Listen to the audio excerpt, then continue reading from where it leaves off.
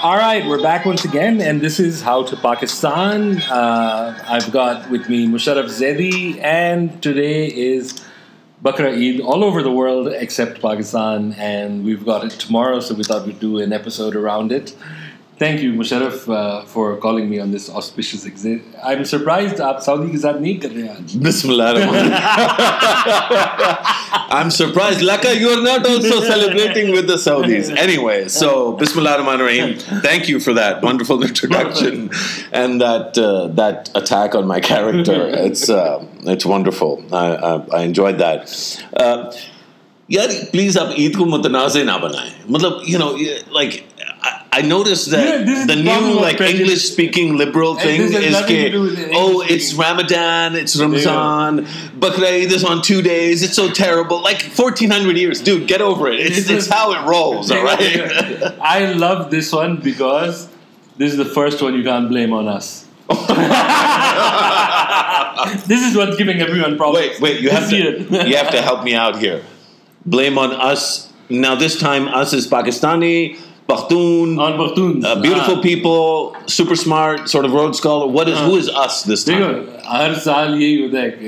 Why can't the Pakhtuns get with it? I have to say, on a personal level, जब वो रोज़े शुरू हो जाते हैं and in the end, I kind of look forward to the whole thing. Like one of our guys just says, hell with these guys, I'm going to do it 3 days before this time. Yeah, there's always a mullah like in a mountain somewhere, some Yusuf Zai or the other, who's I appreciate it at a different level. Like, नहीं मानता कर लो जो भी करना है मैं खाऊंगा. It's the beginning, dude. It's the beginning of the whole faith system. Yeah. Is to say no. Yeah. Right. To reject us time it was a rejection of kufr and shirk. Yeah. And so to say, you know what, the mainstream be damned, I'ma eat it up when I want to eat it up. It's a wonderful day. It's a wonderful Eid Eve. Yeah. Eid al-Adha Eve. Yeah. Last year I had a lot of fun. I tweeted in response to Prime Minister Modi, that great supporter of Muslim celebrations and Muslim rights all over the world. He'd said Eid Mubarak. Right. And so, I sort of playing on the Zoha, I was like, I said something along the lines of like, what is like, why can't this guy say Eid al-Adha properly? Yeah. Oh my God, it was beautiful because first of all, the peaceniks from Pakistan, right? Like shame on you for attacking Prime Minister Modi. Also, I thought my buddies. I thought we could all take a joke, but also like the Hindutvadis, especially especially the Hindutvadis that want to seem like they love Pakistan. You know the type I'm talking about. It was a large quantum of feedback. Right. And of course, this year, Eid is being celebrated in India. As it will be. Well, if you did it this year, Amitabh Bachchan would have gotten involved. Would he really? Yeah, he would have been involved. My timing has always been off. I always get it wrong. Yeah. No, Eid is great. It's a celebration of real devotion.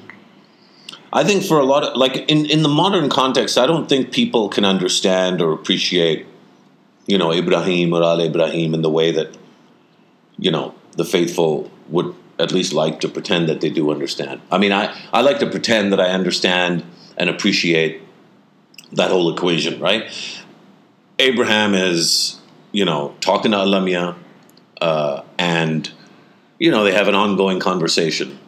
It's like before the Socratic, method, there was, I think, I don't know if Socrates came before or after Ibrahim, but in a sense, there's this whole dialogue between God and Abraham that defines really almost all of human history can be seen through the prism of that relationship. Yeah. Because, the Israeli, I love, in the 90s, I remember watching Jabnana CNN Ayatana, but, or not CNN, actually it was NTM that used to play CNN or something for a little while, whatever block, it was. Yeah. Well, not a certain block. I think it was because they had evening programming, which was STN, but then NTM had the block the entire 24 hours, and they used to so during the day, I think they used to play CNN, if I'm not mistaken. Yeah. Of course, all our favorite show back then was Style with Elsa Clench. for various reasons. Yeah, and then they used to censor it with the dots. Yeah. The squares. I Like remember this thing that my cousin told me. He said if you take the front part of the kameez, dupatte se. right, and then you can see it clearly. Yeah. It's cute. It's cute that you're bringing your cousin into it, even though like this is a technology that you and your brother developed in your own home. And you told me about this many years ago, and you've forgotten. That I pioneered this. You were the pioneer of the dupatta pixelation, semi-tota sort of watching sort of business, right? And well, actually, I think it's the first empiricism that crept into my watching the females on TV. Eight second. There's a lot of PTI Insafian type bros who are friendly bros and sisters who are listening. We're going to need help with empiricism.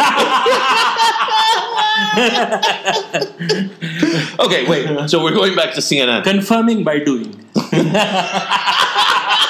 He actually knew that. I didn't. Actually, I should admit I was attacking Insafians for no reason. I had no idea what the word meant, and I needed some help with it. Thank you, Fussy Zakra, and God bless all the brothers and sisters. But it didn't work. Why? The damn dupatta shalwar kameez thing. No, here's the beautiful thing about growing up when we did. Yeah. Thanks to General Zia and sort of the inanities that he left behind in our public sector in particular, but in our culture writ large, we've had to develop a very active imagination.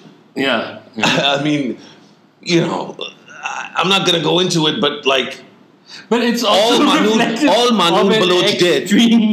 Extreme desperation. Of course, that you go to style hotels and clench to get your jollies or your fixes. There was a toothpaste ad with Manood Baloch in it, which didn't have any pixelation, and most of that was also, a feat of imagination and creativity. So, alhamdulillah, we've come a long way since then. We've got things streaming into our WhatsApp DSL, notifications, and it's crazy. 4G. DSL. That's like 10 years ago, bro. WhatsApp is a lot. I know why it came to your mind, but again, we're going to leave that for a separate discussion offline. Yeah. What I was trying to say was, I was watching CNN back in the 90s, and I remember this.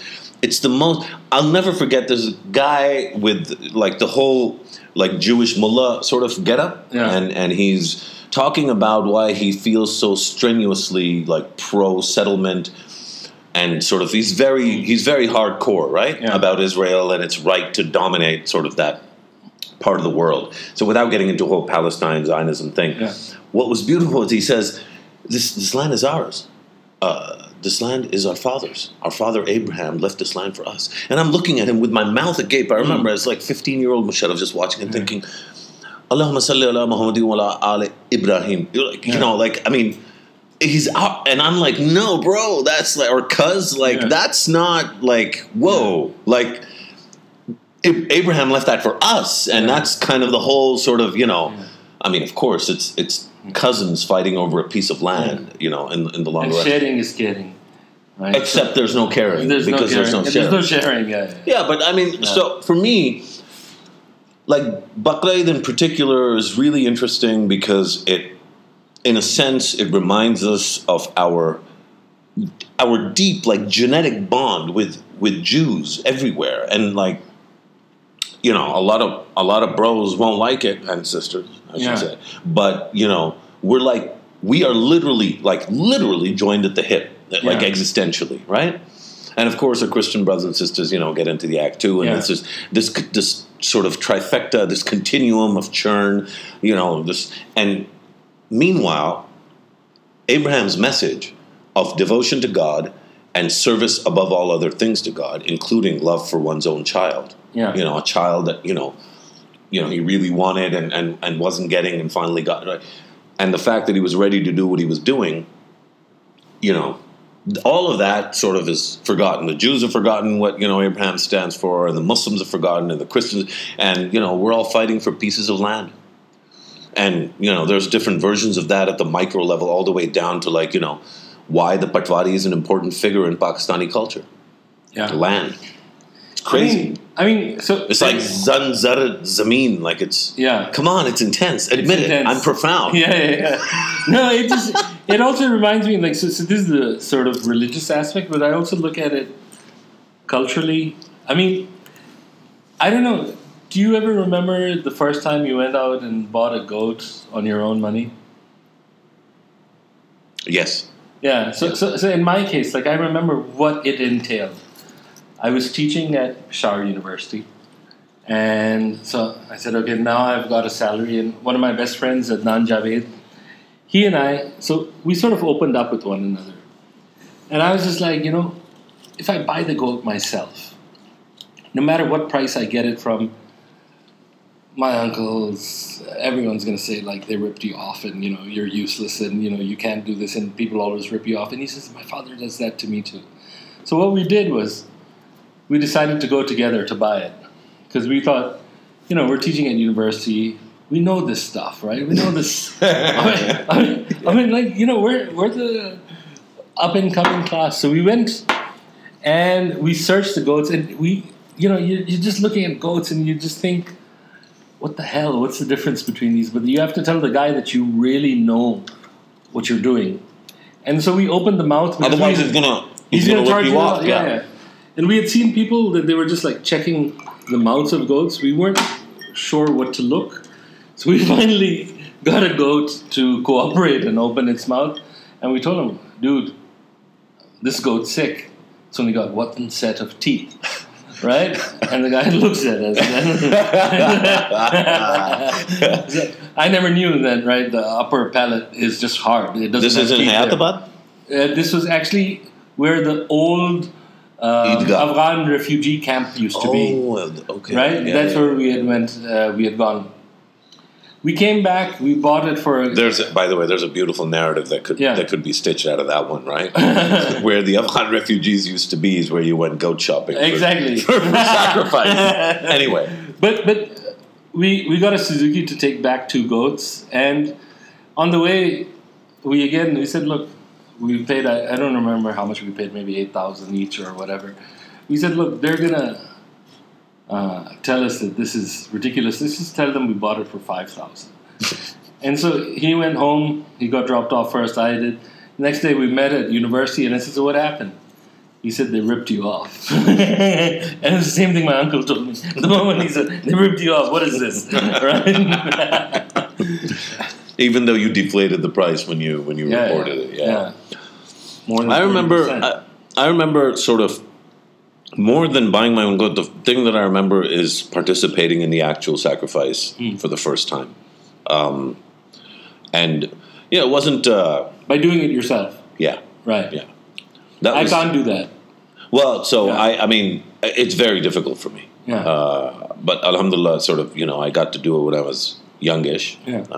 I think I was 16, probably, when I did it for the first time. And a couple of years ago... I debated whether because the kids, so every year we have one in the house and then we do sort of hissas and everything for everybody else, but we sort of like to have one in the house. And, the kids develop like even today, my daughter has named, the goat and everything. So they develop like an affinity or an affection for the animal, which is natural over the course of a couple of days.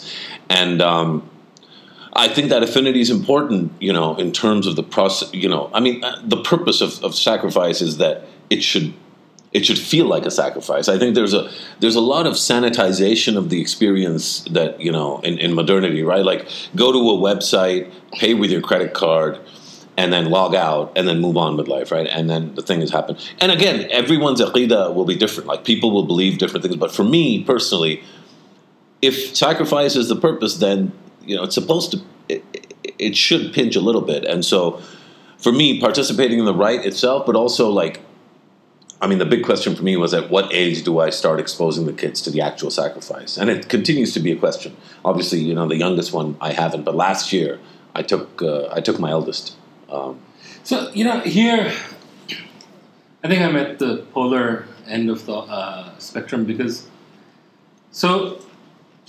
I know, we eat meat and, it goes through this process and all that. And I agree there's a level of being divorced from what the means of production or how it's actually done. But I've seen one thing, and you see, out of the 2 Eids, I've always loved the Eid after fasting, partly because you spend a whole month, your whole sort of life cycle. Everything changes, and then there's this grand sort of celebration. Everyone's coming together and all that. In this one, there are two things that I've always like. One is, once the kids name the goat and whatever. I think it's quite a traumatic experience. I think it's one that needs to go by. I mean, you can be any age, right? You don't have to be 7 and you say, okay, now it should be done. The other thing that I also find, and I found it difficult every year, and it's the way the goats are sacrificed in front of one another, right? And so it's not anthropomorphizing. We've never done that. We always take the animal sort of separate. That's I think that's the humane way of doing it. No, but that's also, by the way, so I think the other thing that, and this is like one of those old-fashioned things, and maybe I'm totally wrong about it. Have you ever heard sort of our elders talk about how once upon a time people used to have dynamos on their cycles even? Yeah. And that, there's kind of this brazenness about not doing things in a certain way. Yeah. I think this whole Qasai thing, like there used to be a time when there was a bunch of Qasais, like qualified butchers that used to, and we know now that of course people are walking around with knives, waiting for somebody to hire them because it'll make, a nice payday for every animal they take care of. But we know that they're not all professionals. In fact, most of them aren't.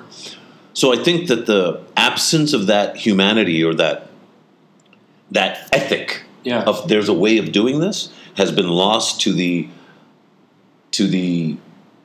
in a sense, and I hate using this word because it means something else for a lot of people.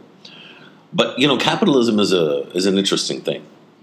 Like this day has become capitalized. It's also in a function. So many ways. Maybe the cruelty is a function of scale. Also, so many more people doing it. The churn is so much higher. Well, that reminds me of kind of we were talking about China with Andrew, and one of the things that we didn't really get into a lot, partly because we're Pakistani and we're not supposed to, is kind of the cruelty of China's growth story, which is also a direct function of scale. I mean, and I think that also there's going to be a story of cruelty if there isn't one already in our country as we grow from $1,500 per capita GDP. Yeah. When this starts, when we start pumping it out in terms of GDP growth, like when this goes from 1,500 to 10,000, and if it does it like within the next decade or so, I mean, there's going to be a lot of really, really big winners, and then there's going to be a huge number of like mini winners, like people who go from Medans to like Corollas type of thing. Yeah. And there'll be a huge number of people that go from like being on foot to being in a car. But there's also going to be people who kind of, despite that increase in consumption, are not going to feel particularly better at the end of the day. The brutality of the. So I think, in a sense, Eid al-Adha is a victim of capitalization, and sort of the monetization of every human sort of endeavor. It's not just Eid. So for me, like, it's not that big of an ideological point. I think it's simply, and if it is an ideological point, it's really a critique of the mode of production rather than a critique of like Islamists or I know, fundos. But this is the point about culture. So, I mean, I think it's been a good number of years, and it's one of the things that I keep thinking about. That it's just something utterly unnecessary for one animal to go through. And it's not necessarily morphizing or whatever, however you pronounce it. Anthropomorphizing? Anthropomorphizing. Anthropomorphizing, yes. That's exactly what I meant. And I knew how to pronounce it once, right? Oh, can you just turn off Google, though? Like, while you're talking, it's really, like, off-putting. You're coming up with new words. But the point being is, like, I mean, I wish this is something that would change because... Wait, what do you want changed? Just don't take out... at the minimum, yes. Because if you are sacrificing one animal, you hear, the sounds they make. Mm-hmm. It's not as if they don't understand. It's dramatic. I guess my only point is it supposed to be like rose petals and Care Bear hugs? Like, it's not, right? The whole point is God's like, yo, I want you to take Ishmael and, like, like, take care of him. Yeah. And Abraham does it. He goes and he's ready to do it. And as he's like, he's right there at the jugular. And then Alamia does the switcheroo and it's a dumba, right? Yeah. Like, that's not there's no rose petals and hugs there. We're not supposed to feel warm and cuddly. This process is supposed to elicit a sense of dominance of the will of Allah over the sovereignty and autonomy of the individual, of the man. Granted. And the interesting thing, we were talking about land earlier, and then, Zan, Zar, and Zameen. I mean, it's the Zar, right? Which is the, But here I'm just saying is that, so if we take the scriptural elements for granted, it still doesn't mean that, an animal needs to go more than it needs to go. Oh, absolutely. No. Right? No, don't misunderstand me. I absolutely agree. Yeah. I think that, and I'm saying, I'm agreeing with you. We need to have, we need to restore the ethic of how we do this. And there's a very specific process. Yeah. And I would say even the traditional process could probably use a couple of, improvements. I would go even further. And again, I'm not qualified to do this, but I think that, ulama and scholars should look into what it is that can minimize the suffering of an animal, period. Absolutely. Right? Yeah. And so obviously we don't want to, we have this whole thing about dead meat and how the jugular needs to go first. Yeah. But are there chemical inducements or, biological sort of, switches that are there things we can do to reduce the quantum of misery that a living being experiences as a result? The other larger question, and this is something that I'll also add a practical consideration, is a distressed animal releases a lot of adrenaline and other hormones into the muscles, which make it, basically it doesn't taste as good. Yeah. It toxifies So, I mean, there's even a practical benefit to it. But I agree with you. I'm absolutely there. So, anyhow, I just think that hopefully everyone should have a great Bakra Eid. And from both of us, Eid Mubarak. And anything else, Mr. Musharraf? I could talk about sort of Eid al-Adha till the cows come home. Right. I guess one thing I would say, and I've toyed with this in private conversations, and I'm not even sure I could develop the will and the capacity to go through with it. But we have, I think, let's do this. Let's look at what's happening in India. There's this massive cultural shift taking place in that country. I think people are asserting their right to be more expressively of the values that they profess. I mean, that's what Hindutva is about. Yeah. And of course, in Pakistan, we're hardwired to be skeptical and suspicious of this, and as we should be from a state to state perspective. But when I think about it at the human to human level, I think about what's important to me and how I feel if somebody blasphemes or somebody says something nasty, about the things that I believe in, including my country. I think whilst we are allowed to consume beef, there's no compulsion whatsoever. There's no religious obligation for Muslims to consume beef. So I didn't know where you were going with this, but I agree absolutely. One of the things I've never understood with so much human life that's been lost, let's say, over maybe even a century around communal riots that somehow are predicated around beef or rumors of beef eating even. Yeah. I agree with you. There's no compulsion on us to eat beef, and I look at it like when you've got a major multi-ethnic, multi-faith country, each has to give a little, and I also think the same is that I mean, from a secular perspective, you can make, you can be dismissive of, that part of their faith or, the whole beef eating part.